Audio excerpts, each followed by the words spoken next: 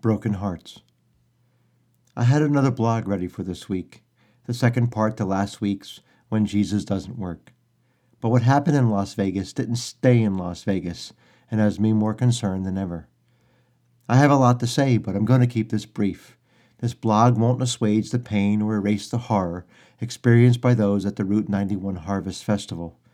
And I'm hesitant because I don't want to capitalize on the abject evil as many politicians have. My hope is we'll look long and hard at ourselves, examining and addressing the motives of our hearts. Yeah, this isn't going to be easy. It's effortless to watch the news and cringe, hearing over and over again the sounds as bullets shower 20,000 people. But it's excruciatingly difficult to find a dark, quiet corner, evaluating our own lives. So instead, we simply become numb to our own brokenness, feeling good about ourselves because, let's face it, we would never do what he did, would we? Maybe not. But God's standards don't release us from the hook so swiftly. And in numbness, this acceptance of it's just how it is brokenness, we continue to produce more broken people. I learned a long time ago that we only produce after our kind. Cows give birth to cows, rabbits birth rabbits. Brokenness bears more brokenness. Do we believe broken hearts can produce healthy, whole people?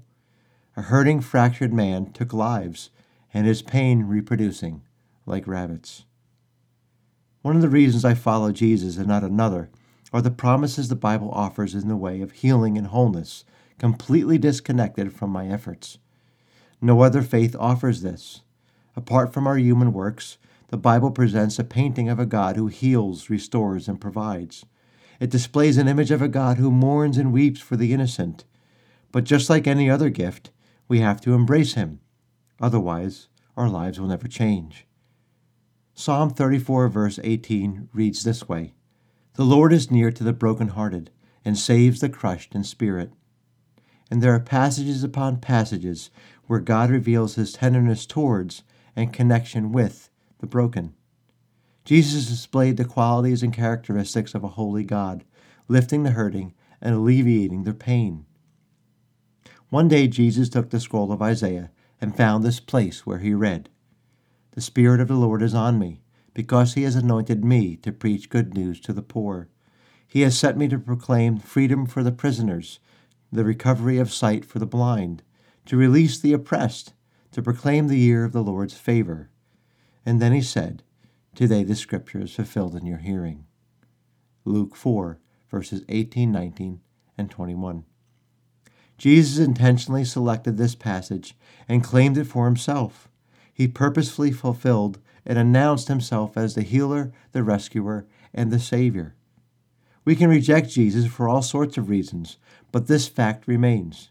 Wrestling with his historical pinned presence is essential. In Jesus, we trade our brokenness for wholeness. Until then, all of us are susceptible to heinous acts of violence, overt or subtle.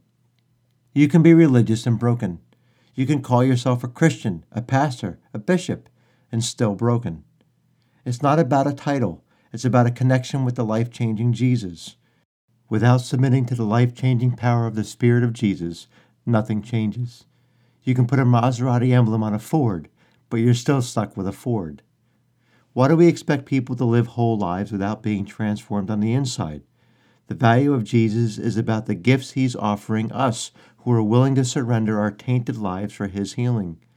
Confronting the darkness in our own lives, this is the harder and deeper work. The only one who can change hearts is Jesus. Until we surrender, allowing him unmitigated entrance into the crevices of our lives, superficial band-aids will have to do. But we'll still have broken hearts.